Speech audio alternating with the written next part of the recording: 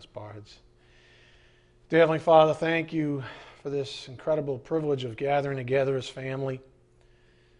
Thank you for giving us truth that sets us free, and thank you for loving us in a way that is incomprehensible to the human mind. Father, we're just so grateful for all that you've done for us by grace. Thank you for giving us truth that sets us free. Thank you for binding us together in faith and love so that we can fellowship this way and break bread, the very bread of life, that is the Word of God.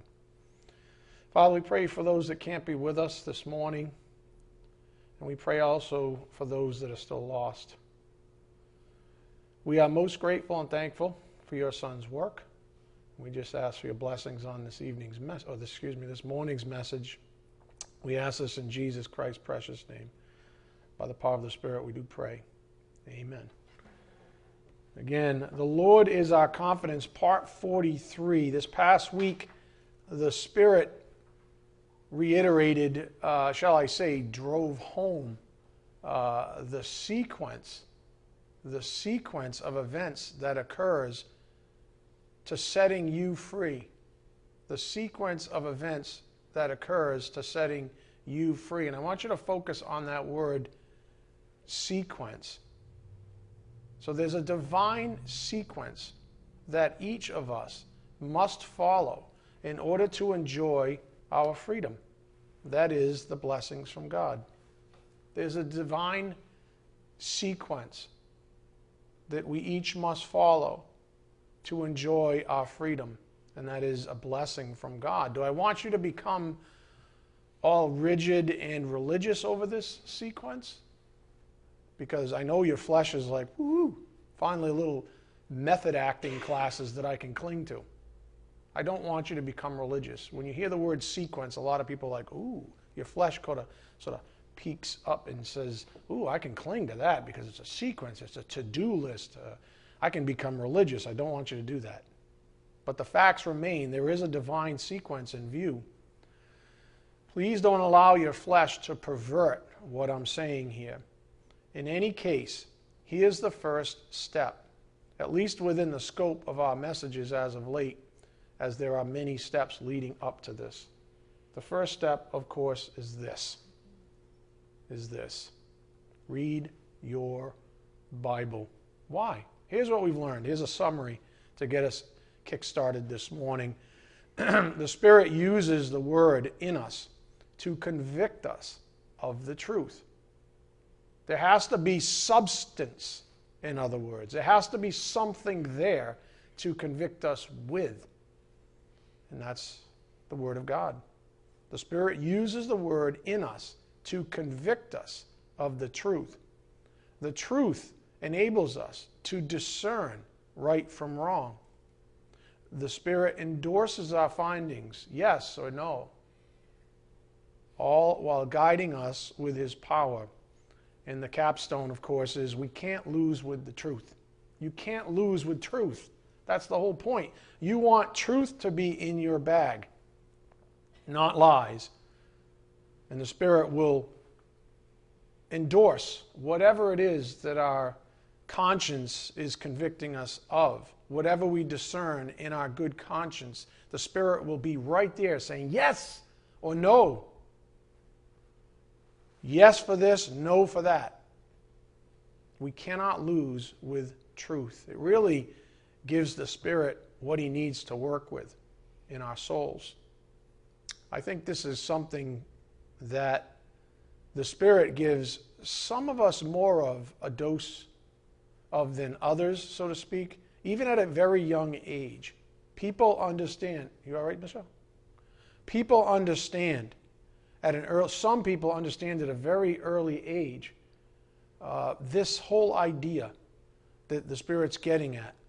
And I'm speaking of what I like to think of as integrity. Integrity. The point on the board is about integrity. So I want you to concentrate this morning. And here's the question that's going to get your minds in the right place for the message that's going to be delivered this morning. What do you think the connection is between integrity and freedom?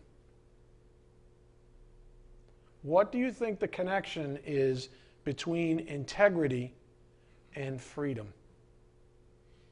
That's a huge question with incredible implications.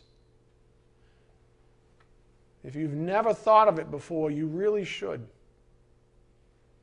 Let me give you what the Bible teaches us up here on the board on the topic of integrity and freedom. Without integrity to the truth, there is no freedom. That's right. Without integrity to the truth, there is no freedom.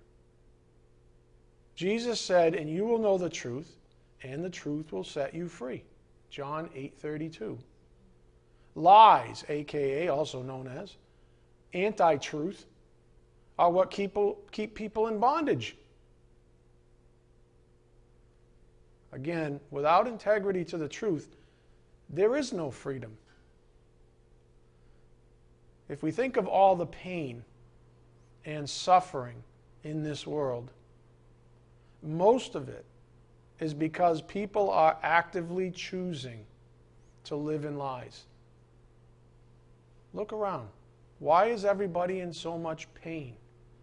How can we possibly live in a country like America and have the discord and the complaining and the constant backbiting and the wailing and railing against each other? How does that exist in a country like this? Why? Because people are actively choosing to live in lies. And there's no freedom in that. The greatest lie, of course, is that Jesus Christ is not Lord and Savior.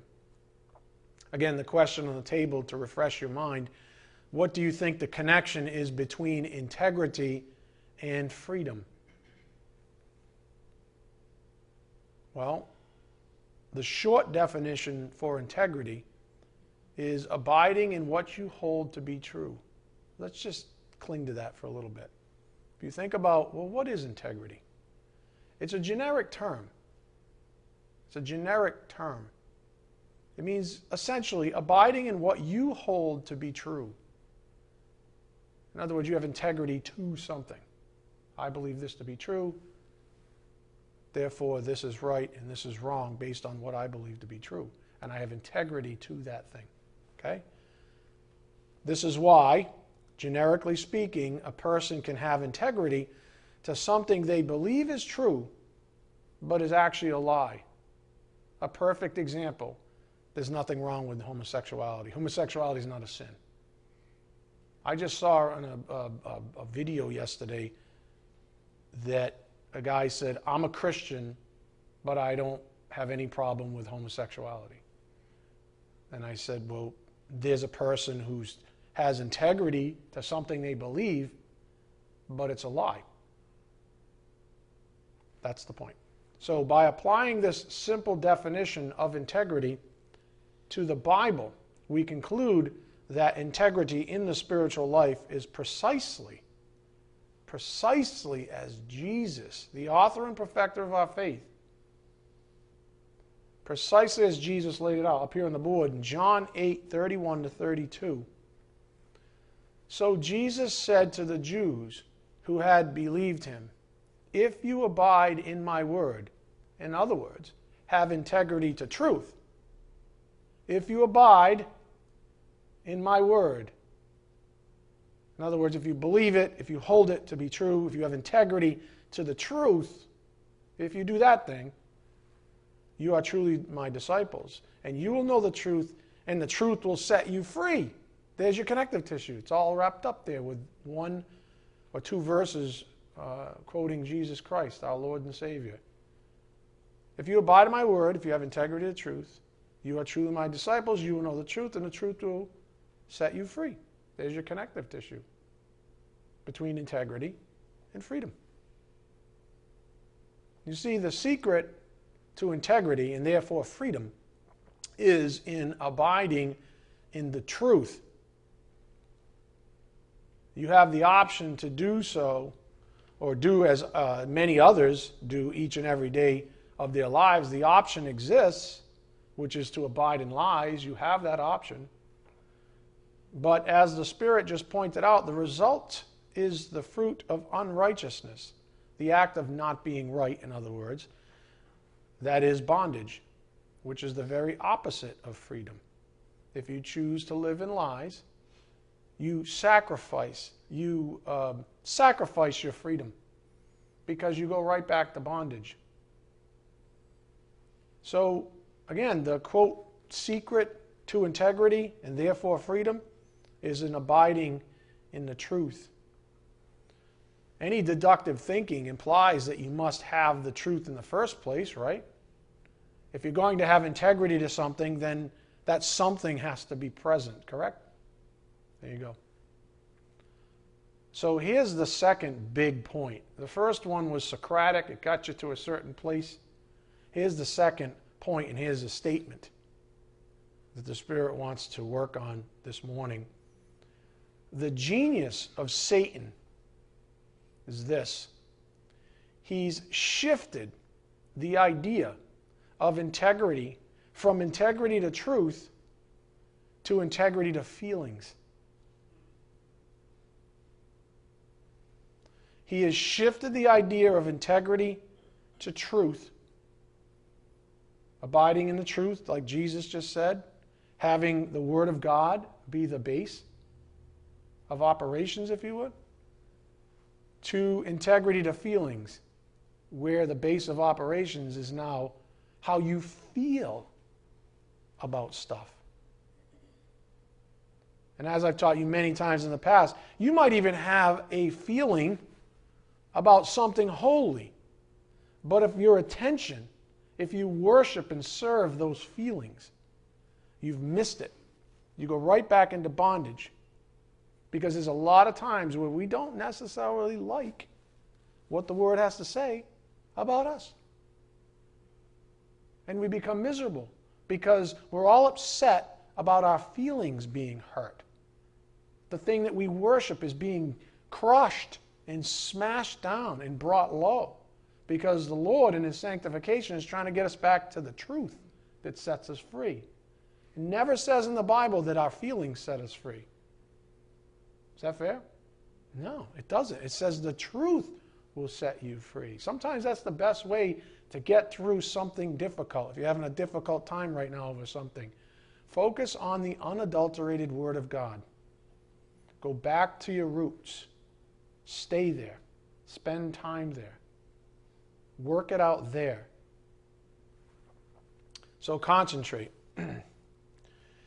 Maybe one of the greatest infiltrations in the church nowadays is this very issue, this supplanting of integrity. Let me articulate it as clearly as possible. I'm not saying, by the way, that everyone lacks integrity. Some do and some don't. Some have no integrity to anything. And I would say they fall into this category, which is just tragedy. I don't care if you're talking in any sense of the word. It's just tragic. If you stand for nothing, you fall for anything. That seems to be America nowadays. Or America. America? How do you say it? Todd, how do you say it? If you stand for nothing, you fall for anything. However, for those who do abide in integrity, there must be an object, a body of knowledge, let's put it that way, that this integrity rests upon. There has to be a base of operations for integrity to function. In other words, you don't just have integrity. You just can't stake a claim to it. Integrity is always directed at something. So we might say grammatically, we have integrity to something. We have integrity to this system of thinking that's based on, in our case, hopefully, the Word of God. The substance, what we dine on, right? The thing that energizes us and nourishes us. That's the Word of God. Our integrity should be based on that. We should have integrity to that. So here's an analogy to help drive this home. Two siblings play organized hockey. One day they're discussing what some call, dirty play. Hockey's pretty gruesome sometimes. A lot of scuffling on the boards. So the two kids are talking about dirty play in hockey. The first sibling says, well, since it's never called as a penalty, I use my hockey stick to hook my opposition right above the glove line. And if you've ever had that happen to you, it hurts. You can feel it right here. There's not much protect, not much meat there. It's your bone right there. If you take a hockey stick, it kills.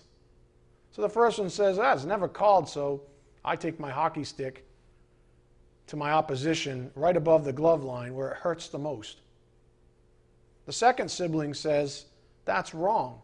What's that got to do with playing the game? I never intentionally try to injure someone, even if it's not in the rule book. Each sibling has integrity to a system of belief. One says, well, if it's legal, it's moral. And I'm sure there are a few of these folks in big business or on Wall Street. The other says, well, it seems morally wrong to dismiss the spirit of the law in order to get ahead. Again, both have integrity, and in their own eyes, neither is wrong. What's the difference? Truth. The truth of the matter. There's always only one truth, you understand? And God is the perfect judge. I'll let you be the judge on which sibling in our story you think is right and which is wrong.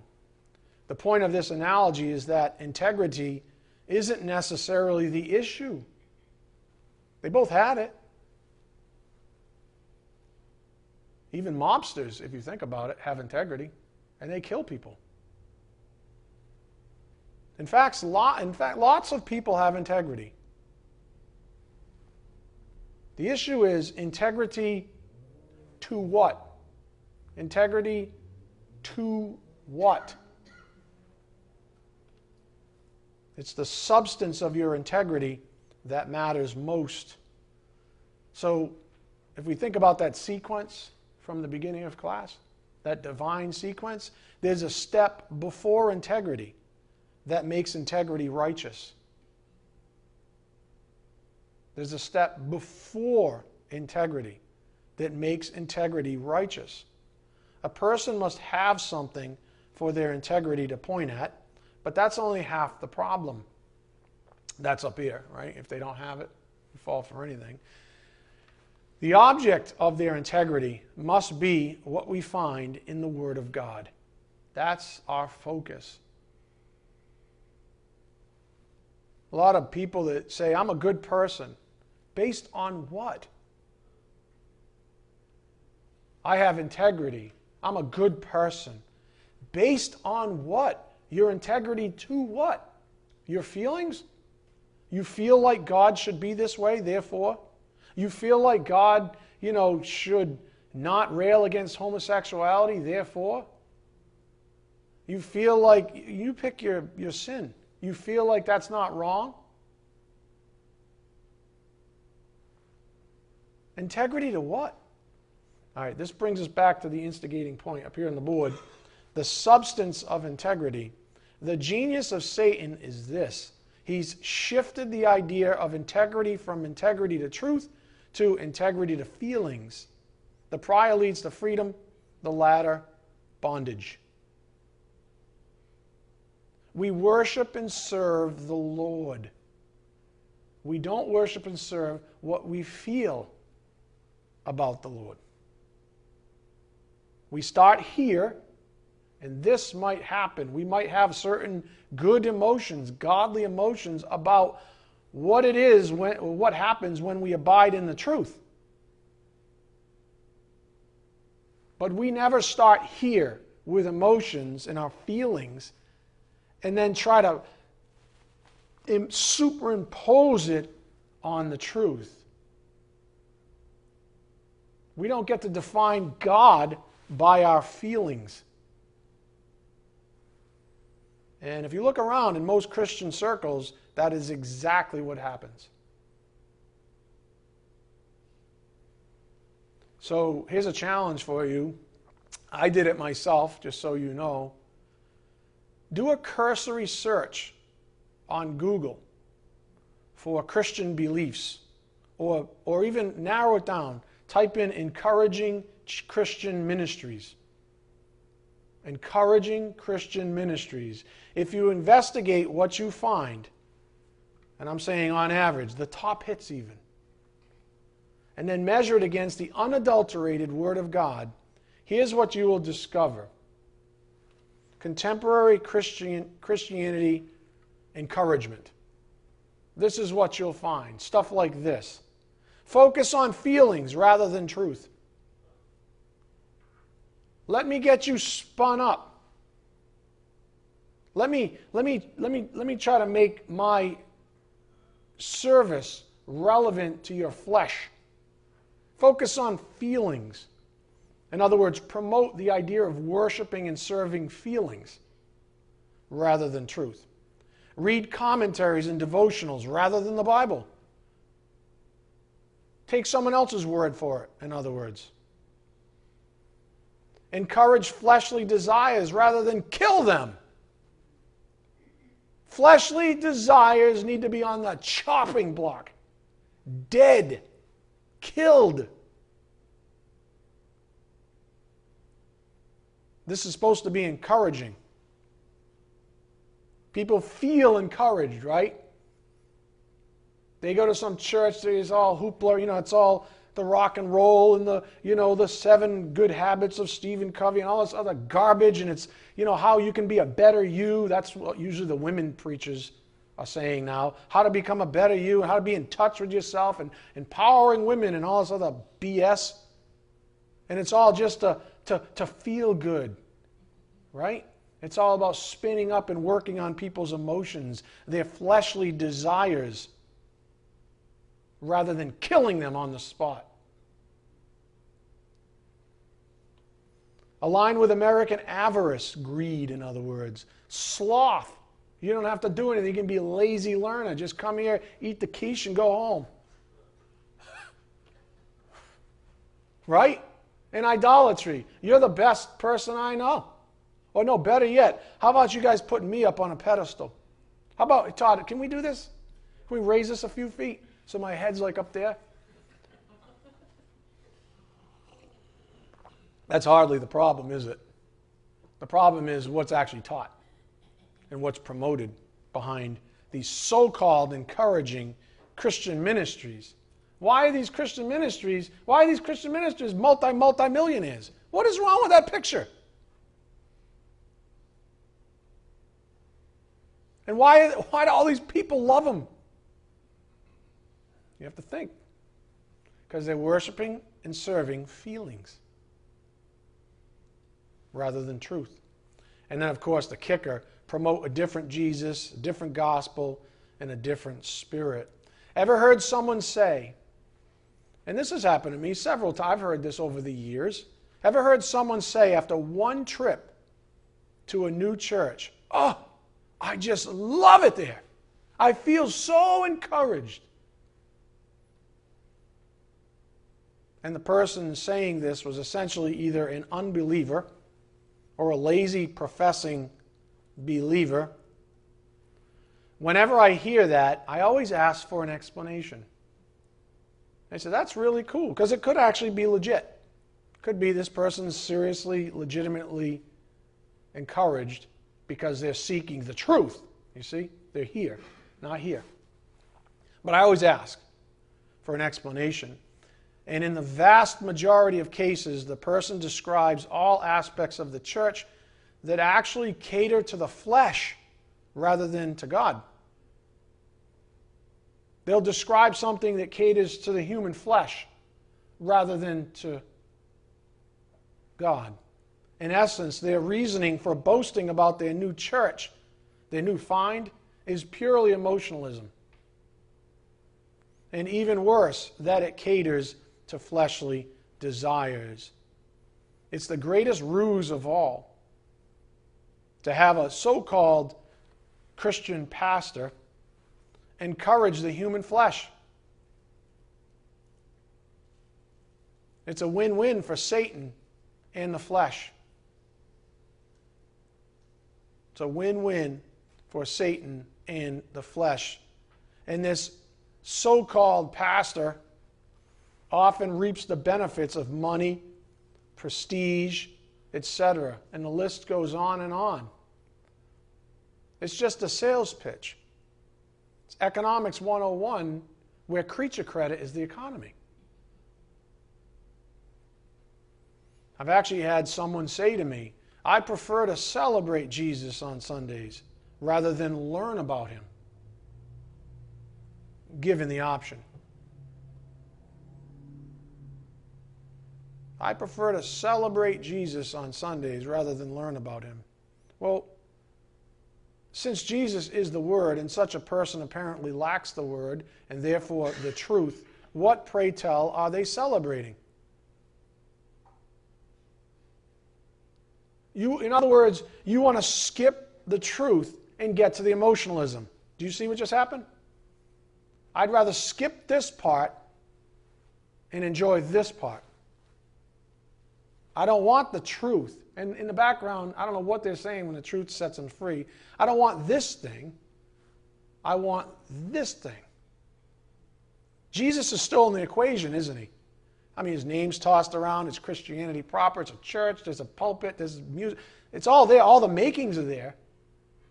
But the reality is the person's looking for an emotional attachment to the truth rather than the actual truth itself.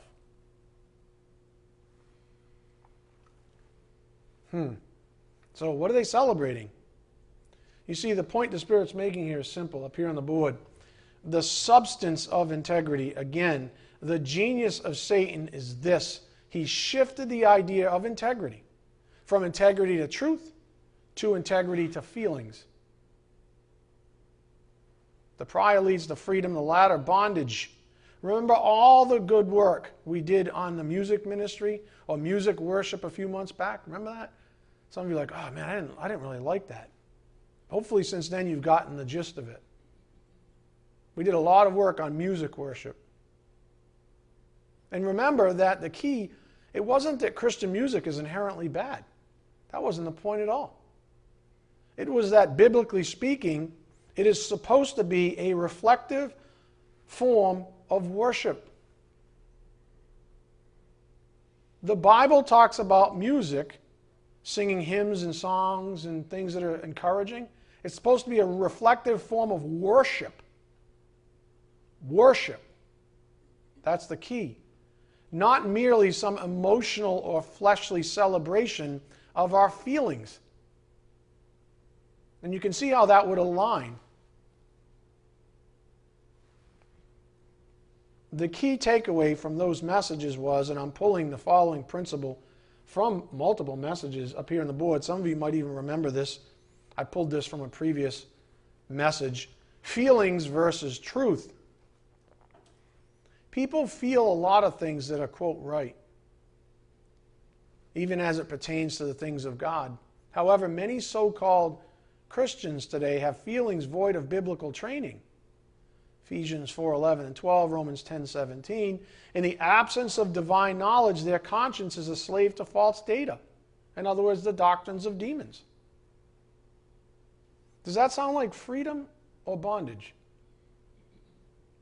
What's the substance? What is their integrity to?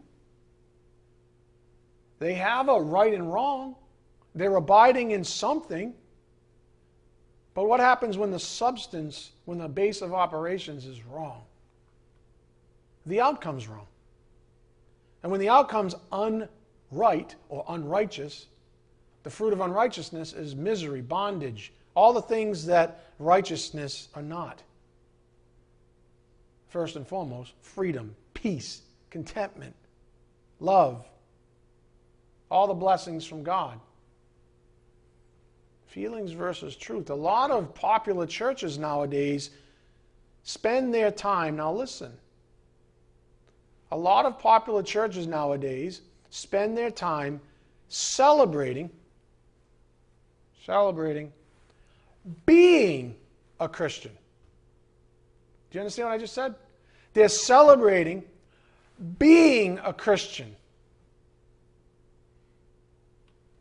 There's a subtle difference here that must be identified by all of you.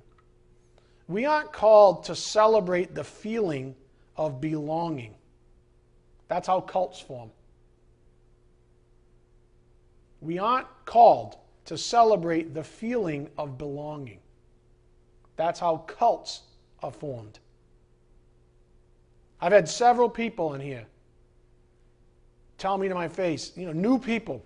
They're not here anymore, by the way. I want to be a member. I want to be a member. I want to be.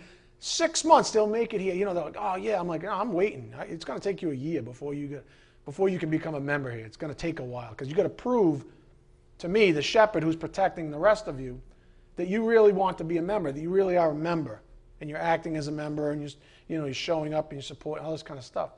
As soon as they get membership, they disappear. What was that all about?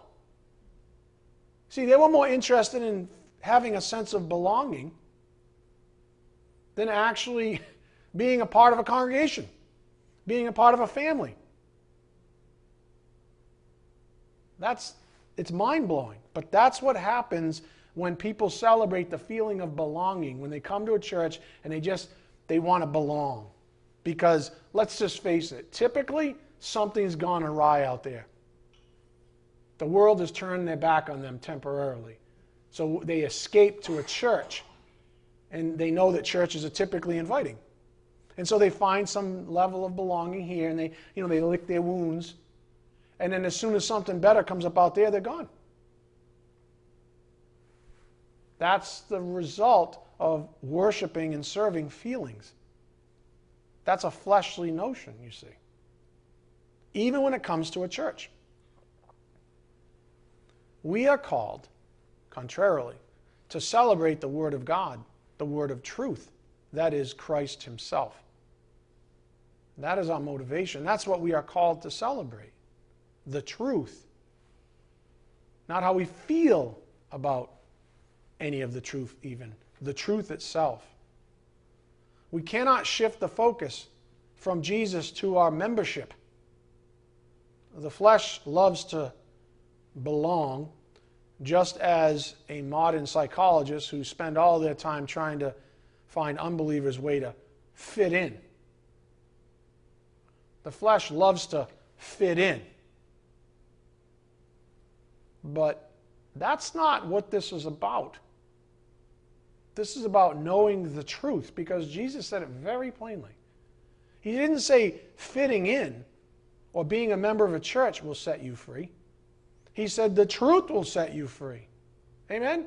Yeah, the truth will set you free. Not how you even feel about the truth. Because let's face it, sometimes we open our Bible like, oh no, that's really convicting. And we're like, I don't know if I like that. Right? It's not about our feelings. It's about what is the actual truth. That's our base of operations. But again, a lot of popular churches nowadays spend their time celebrating being a Christian up here on the board. So again, what are we celebrating? What's being celebrated? Celebration demands a root cause, otherwise it is unfounded emotionalism. How can we supposedly celebrate Jesus if we don't know the Word of God, which is Him? Wouldn't this be nothing more than celebrating for the sake of celebrating? In other words, to satisfy your emotional desires to, quote, feel good? Yeah, what are we celebrating? Are we celebrating just because we feel good? Or are we celebrating the truth? Whether it's watered down churches, music, or devotionals, all present dangers to a person's freedom in Christ. Satan has used all of these things and many more to supplant the one truth we need for the sake of our integrity. That is the truth. He supplants the truth with lies.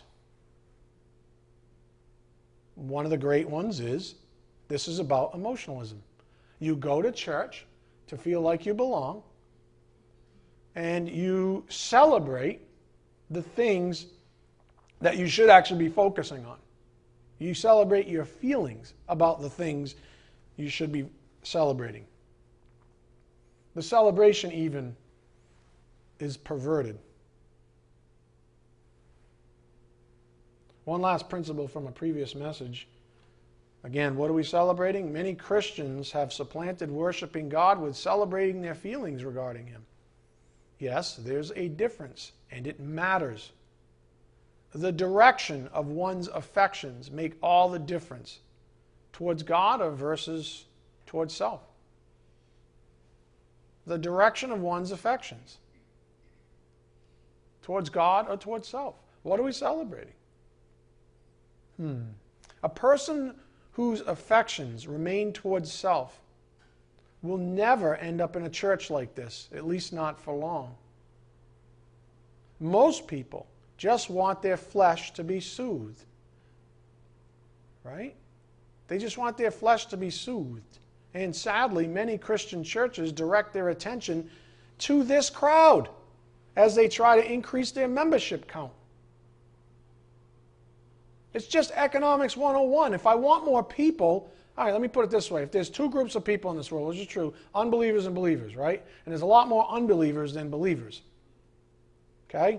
If this group, this large group, functions with creature credit as the currency, and this one is grace as the currency, if I want more people in my church, which one do I sell to? Which one do I appeal to? Duh. You don't have to be Jack Welch. He's the CEO of GE past. You don't have to be some CEO to understand who to sell to. So what do churches do nowadays?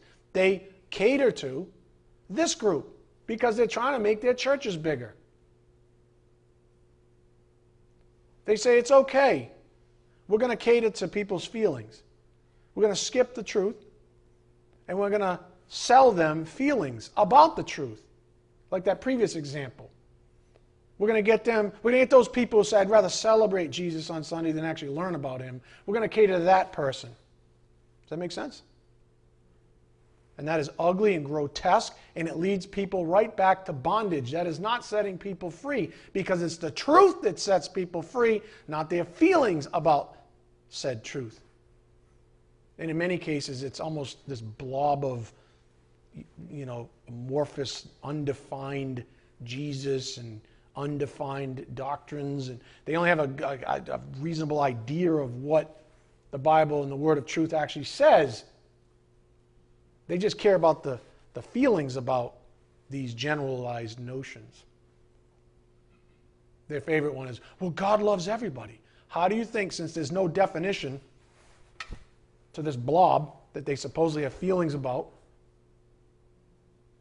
how do you think they can, so-called Christians, say, I have no problem with homosexuality?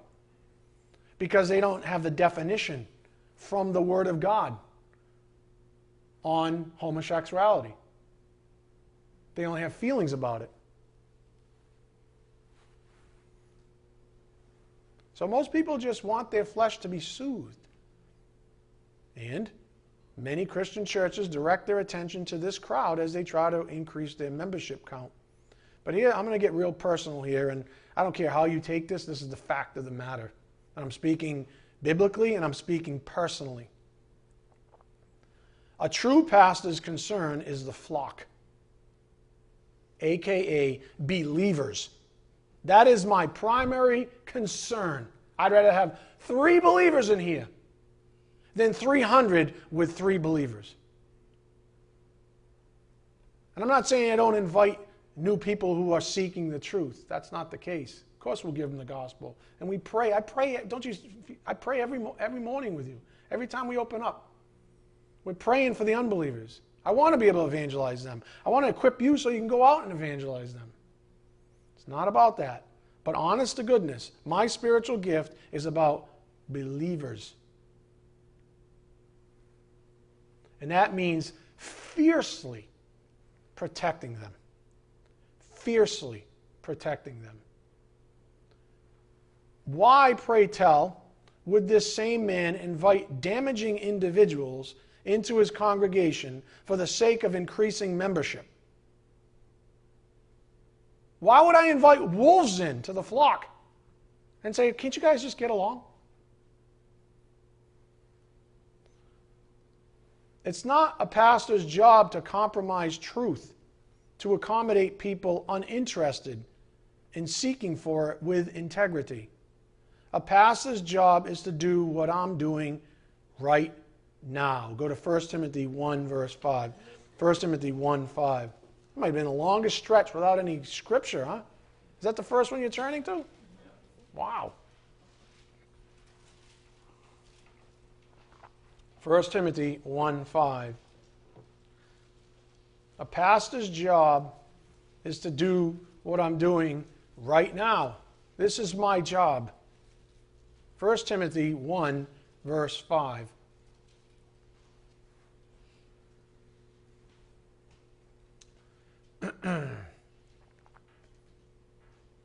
First Timothy 1:5.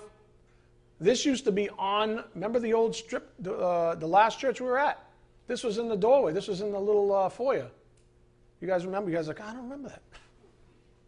It was all nice, and so that people that came in could see it from the street even. 1 Timothy 1:5. The aim of our charge is to love that issues from a pure heart and a good conscience and a sincere faith.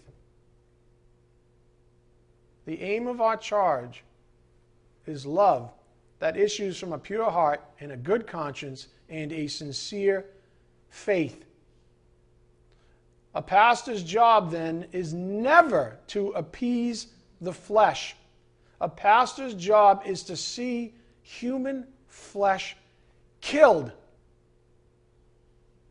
Why? Because that's the danger in the flock. The new creature is symbiotic, if you would, with God's will.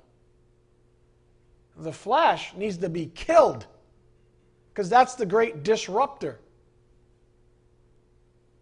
Go to Romans 8, verse 9. Romans 8, verse 9. Pastor's job is never to appease the flesh. His job is to see human flesh killed. Romans 8, verse 9.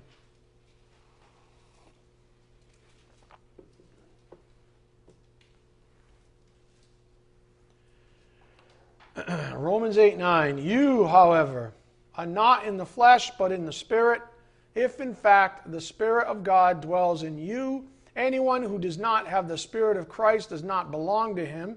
But if Christ is in you, although the body is dead because of sin, the Spirit is life because of righteousness. If the Spirit of him who raised Jesus from the dead dwells in you, he who raised Christ Jesus from the dead will also give life to your mortal bodies through his Spirit who dwells in you. So then, brothers, we are debtors, not to the flesh, to live according to the flesh. That thing's got to die. That thing has to be put down like a rabid dog, like a bad dog. Right? We are debtors, not to the flesh, to live according to the flesh. For if you live according to the flesh, you will die. But if the Spirit, if by the Spirit you put to death the deeds of the body, guess what? You will live. Put to death, up here on the board. This is the notion. Put to death the deeds of the body. I'm going to say this quite confidently. If your flesh isn't being destroyed during a message, then something's either wrong with, that should say with the message. Oh, there it is right there. Something wrong with the pastor who can't read his own words. If your flesh isn't being destroyed during a message, then something's either wrong with the message or you. In other words, if you come to church, right, and your flesh is like, giddy up, this is the best. I get to go eat some food, sing emotionally these rock songs, and then just, quote unquote, celebrate my life in membership in this church and my supposed membership in Christ. I just got to sit there and celebrate my feelings. That's not good at all. That's very misleading. That's a lie. We're supposed to worship and serve the truth, not our feelings. So, if your flesh isn't being destroyed during a message, then something's either wrong with the message or you. There should be zero, not a little, zero encouragement for the flesh during a sermon. Some of you are like, yeah, we know. Right? I mean zero. And if there's ever encouragement, it means you're playing Satan, Hasatan, attorney. You're trying to, find some weird loophole where your flesh can live and breathe. You see what he said? That doesn't account for all of what I've been doing. Only like half of it. That means the other half is, whoo! Stop it. Stop it. There should be zero encouragement for the flesh during a sermon. Why do you think Paul taught Timothy this? Go to 2 Timothy 4, verse 1. 2 Timothy 4, verse 1.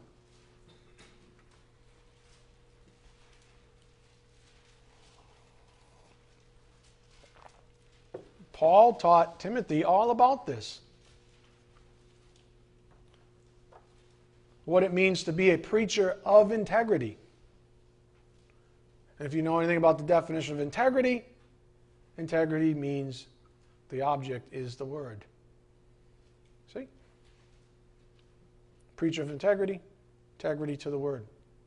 2 Timothy 4:1.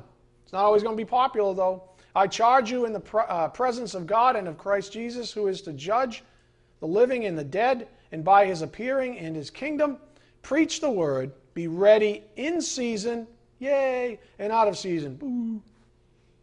I don't say that I'm being funny, right? But the truth is, be ready in season and out of season. It doesn't matter. Reprove, rebuke, and exhort with complete patience and teaching. For the time is coming when people will not endure sound teaching, having itching ears. I know yours, if you have the New American Standard, it says something about their ears tickled. But in the ESV, it reads, but having itching ears, they will accumulate for themselves teachers to suit their own passions, and will turn away from listening to the truth and wander off into myths. A pastor's job is incredible. And I don't say that it has nothing to do with me. But the job, the spiritual gift, is incredible. God has given him a special place in the hearts of his sheep.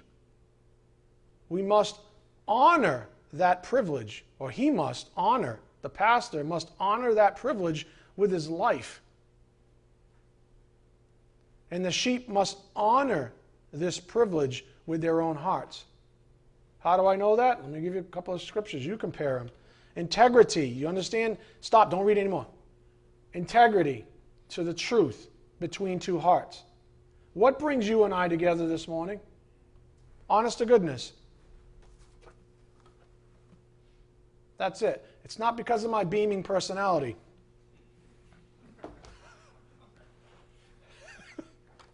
This I know. What brings us together this morning? The Word of God. The bread of life. Jesus Christ is our centerpiece. We're all sitting around a table, and Jesus Christ is right in the middle. And we say, behold, the Lamb of God. There he is. He took away the sins of the world. Amen? That's what we're here for. We're celebrating him. Not even how we feel about him. We're celebrating him. Because he might go like this. I know what you've been doing. He does that when you read the Word of God, right? And you get found guilty. You're like, oh no. Integrity, that thing, between two hearts. Yours and mine. That's why you're here. That's why the spiritual gift exists. So that you can be encouraged by my faith. Imitate my faith, right? Remember that? So that you can be encouraged by this faith that you see. That some of you have seen for 10 years. that you can be encouraged by that thing. 1 Timothy 1:5, the aim of our charge, we read this earlier, is love that issues from a pure heart and a good conscience and a sincere faith. And how about Proverbs 23, verse 12? Apply your heart to instruction and your ear to words of knowledge. I'm instructing you. That's my job. Why? Because I want you to be free. And my heart is good on this, from a pure heart. I don't want you to make something of me. I don't want you to have, it's great if you care about me and you have feelings about me. That's cool. I'm good with that, right? I prefer you like me rather than hate me because then I don't get any mail. I'd rather that. But the truth of the matter is, I'd rather you be head over heels in love with the Lord and the truth that sets you free, because it never says that a pastor, no matter how pure his heart is even, sets you free. I don't set you free. The Word does. The truth does. Sanctify them in truth. Your word is truth. I don't sanctify you. But my heart is good, and I want to keep that object before us, between us. I want us to both have integrity to that. You see, I'm over here, you're over here. We have integrity to, and we meet here at the same object, which is the truth. That's it. My job is this way, your job is this way. That's 1 Timothy 1:5 and Proverbs 23:12, both sides of the equation where the truth is in the middle. Am I waxing poetic right now or trying to be romantic? Not at all. Not at all. The truth is that you and I are in an intimate relationship. And not in a weird way. I'm not some creepy pastor. We're in an intimate relationship. And that's the way God designed it. Because let's face it, to do this thing I just described, you have to be laid bare. You have to approach the throne of grace naked. Don't approach me naked. Throne of grace naked. Put that out there. And I promise not to do the same, all right? We approach the truth stripped. Stripped. And in that is intimacy. And that's the saddest thing. Whenever I think about modern Christianity today, everybody shows up with a facade. It's just a bunch of avatars. It's what people want other people to think they are, because it's about feelings. It's about belonging to a group. It's about, do you know what I'm saying? It's about a front. How is that even, how's that intimate at all? It's not. That's a phony situation. That's a phony relationship. So the truth is that when any pastor and congregation are seeking the truth and integrity to that truth, it's a very intimate relationship. The issue is that the flesh doesn't like the idea of being in a relationship with someone fully intent on imparting truth into a person's soul. Go to Galatians 4:16. Galatians 4, verse 16. The flesh doesn't want this kind of relationship. The flesh, honestly, the flesh would rather have a relationship with my flesh. The flesh would rather have a relationship with my flesh. And just so you know, I've learned the hard way, it's really hard to be anything other than friends at a distance with people in the congregation. Because what happens is, I'm just going to be open. What happens is, as soon as you become friends with someone, that person is looking for ways where our two fleshes can combine. Right? Maybe I slip up and I tell a dirty joke. Right? Now we're bound at the flesh. Right? We both have sick minds. We had a good laugh. Do you follow what I'm saying? And then it just goes one step further, and then you know a little bit more about my dirty laundry, and I know a little bit more about yours, and all of a sudden the flesh, our two fleshes come together. And all I can tell you from past experience, that is bad. Nothing good comes from it. Not when this relationship here has to exist. But it's the funniest thing because the sheep tend to initiate that a lot. And anyways, I'm just talking, but just think about that. That's another way that I've had to learn to step away from you I can't give you too much of me because eventually my flesh comes out and your flesh is like, ooh, yeah, I can work with that. And the next thing you know, there's something unholy going on. Galatians 4:16. Have I then become your enemy by telling you the truth?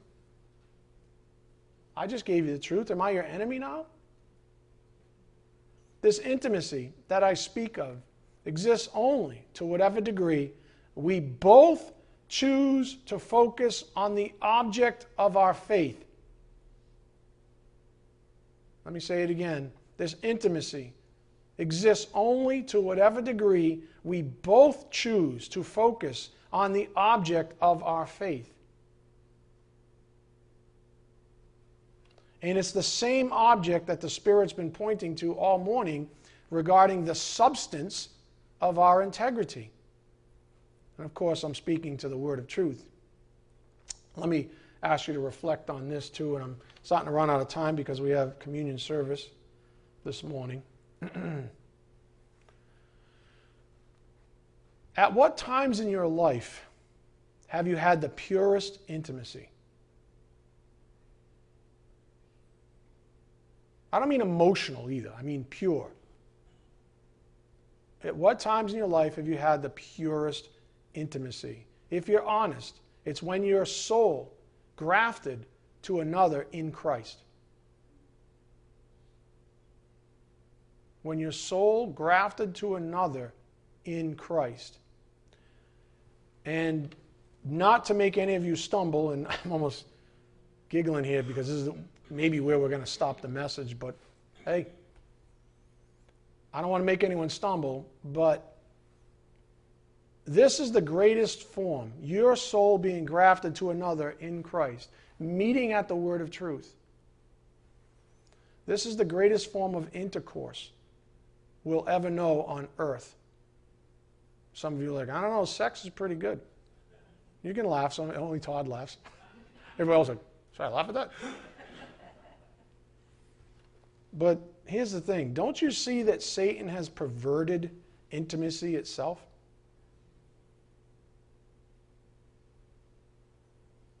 Remember, everything's being supplanted. It's not about the truth, it's about what you feel. Satan loves that paradigm because he can pervert even something like sex, or better yet, intimacy. For a believer, sex in the absence of Christ's will is not the kind of intimacy that God will ever bless. That's a fact. Sex is designed for marriage only. God will never bless sex outside of marriage. Not for a believer, anyways. Not for anyone, technically, but I'll say it this way. The greatest form of intimacy between two human beings has nothing to do with sex. That is a fact. It has nothing to do with sex. Jesus, Paul, enough said, they were single men. The greatest form of intimacy between two humans has nothing to do with sex. And if you're confused about this, I suggest you read these 3 blogs specifically, because I wrote, they're not even that old. Blogs regarding sex, the 3 pillars of Satan's unholy economy, temple invasion, and the Bible says to run away.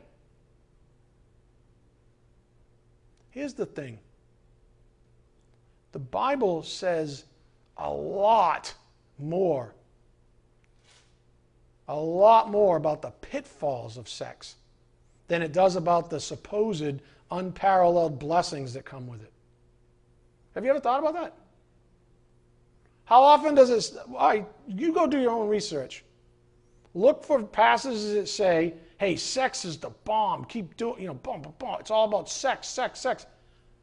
See what you find. And then see what you find about sex and the pitfalls of it. What do you think you're going to find? If you peel back the onion, what you'll realize is that it's the world. It's the world that has put sex up on a pedestal, not God. It's the world that has put sex up on a pedestal, not God. That's why people get married. Oh, the sex is supposedly good. What the hell does that even mean? You mean sex without intimacy, without blessings from God? That's good? I think you might be misled. I think you might have got duped. Ay, ay, ay. That's the world. Watch any commercial. What the heck do you think they're selling? Sex. They selling intimacy? No. They're selling the counterfeit. So I invite you, any of you, to try to disprove what I'm saying here this morning, because I'm confident you won't be able to do so. And just as an additional hint, there's no sex in heaven. There's no sex in heaven. Again, point up here on the board, and I've got to pick a spot to close. The greatest form of intimacy between two humans has nothing to do with sex. Why does a pastor like myself even bother to teach such things? Well, we have a reminder in Romans 8:13. We saw this already, right?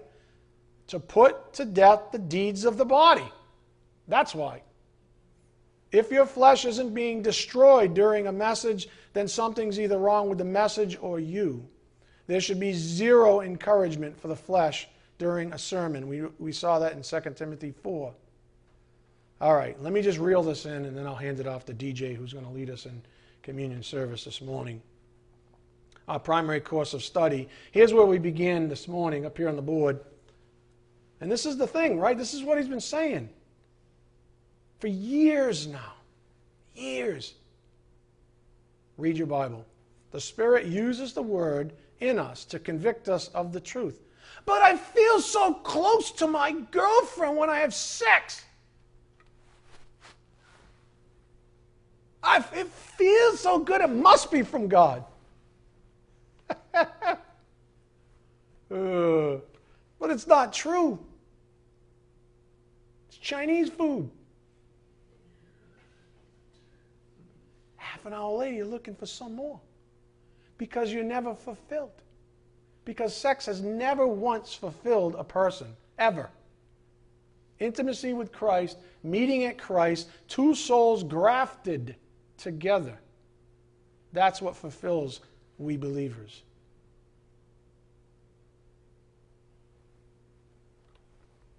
The Spirit uses the Word in us to convict us of the truth. The Bible enables us to discern right from wrong. The Spirit endorses our findings, yes or no, all while guiding us with His power. We can't lose with truth. Now, the thought that spawned the majority of our message this morning was our first point of concentration.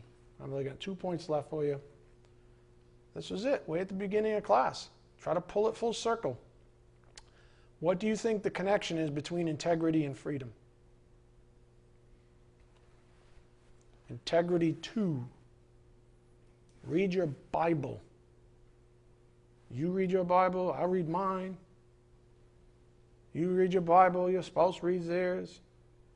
We meet here. We meet at the truth. We have integrity to truth. And when we meet there, freedom.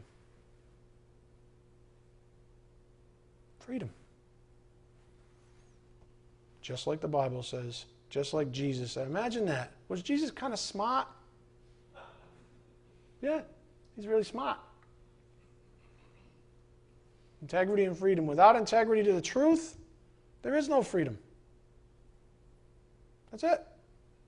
That's it. Jesus said, you will know the truth, and the truth will set you free. That's literally a Bible verse. Lies, a.k.a. the anti-truth, are what keep people in bondage. Amen?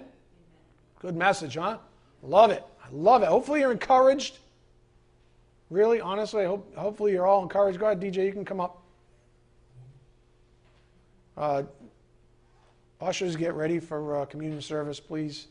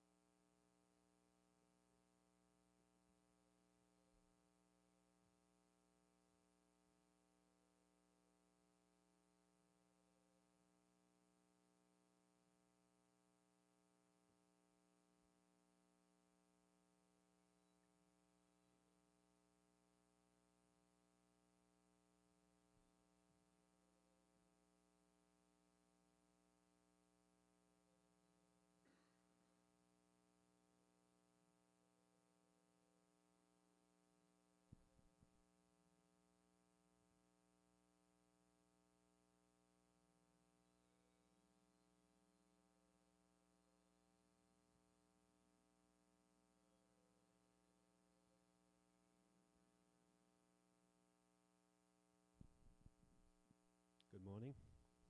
Can you hear me? Perfect. Thank you, Michael. I want to thank Pastor Collins for the opportunity, and I want to thank the congregation for listening. I want to start with a statement the Spirit and the pastor have been driving home, in my soul at least, hopefully in yours also. Obedience to the Word of God always brings the blessing of God. I want to repeat that. Obedience to the Word of God always brings the blessing of God. Nothing else. Only obedience. Also, we should ask, why do we love the Word of God? And what does it require from our life? I think the answer is humility and obedience to it. And this is why we celebrate our Lord's Supper. So I want to highlight some points that stick out in my soul about the Lord's Supper, and hopefully they'll ring in your soul. First of all, our Lord says to do this in remembrance of me, and do this until I return. So we should obey. We are to remember Christ's work and his death for our life, and his saving work for us upon that cross. And we should do this daily. Not just when we celebrate the Lord's Supper. We should do it at that time, but we should do this daily. We are to celebrate our union with Christ in regards to the Lord's Supper as a form of worship, as meaningful as our prayer life and our worship. The Lord's Supper is a solemn event, but it's also a celebration. We are to fellowship with the other members of the body at this time, and we're celebrating at the foot of the cross, and we are to be humbled by what we've received. This is how we worship him. It's at the highest level, a celebration of the one true Savior of the world. We are commanded to worship Christ and to worship him alone. There are no others. We are to examine our own hearts and evaluate our life, or we may become weak and even sick, and sometimes people are even killed. As we celebrate and participate, it's a proclamation of the cross of Jesus Christ, our proclamation to the unbelievers, to the world. The Lord's Supper anticipates the coming of the Lord Jesus and his kingdom, and this makes it a huge symbol of hope. This celebration is a blessed event. And with all these thoughts that we've just put out there, while you're thinking of them, while everything's in tow, let's celebrate the Lord's Supper. In Corinthians 11, it states, "For I have received from the Lord that which I also delivered to you, that the Lord Jesus, in the night in which he was betrayed, he took bread. And when he had given thanks, he broke it and said, 'This is my body, which is for you. Do this in remembrance of me.' In remembrance of our Lord, let us eat the bread."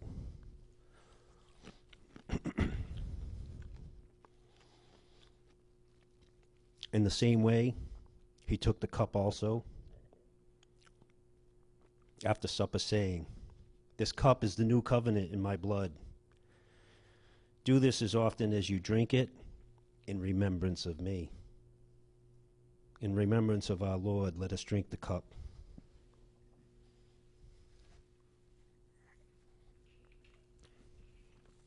For as often as you eat this bread and drink the cup, you proclaim the Lord's death until he comes. Let's bow our heads. Heavenly Father, what a privilege to come before your throne of grace and celebrate this awesome event, the death of your Son on the cross and his sacrifice. Thank you for giving your Son and his life on behalf of us. And he paid the enormous price for our sins, so the humble may repent and accept the invitation of forgiveness of sins and start the walk of sanctification. May we never forget the enormous price that was paid on our behalf. May we never forget that we have been bought with a price. The price was the blood of our Lord Jesus. May we live for him and others as our prototype did 2,000 years ago. Lord, let us remember as we leave here today to bring the good news of the gospel with us out to the lost souls that we come across in life. And may we give the light that you have supplied through grace and give the truth that is needed so the individual can have the Holy Spirit accomplish the work that needs to be done in their soul. Thank you, Father, for all that you do for us on a continual basis. We pray all of this through your Son's precious name and through the power of your Spirit. Amen. You are dismissed.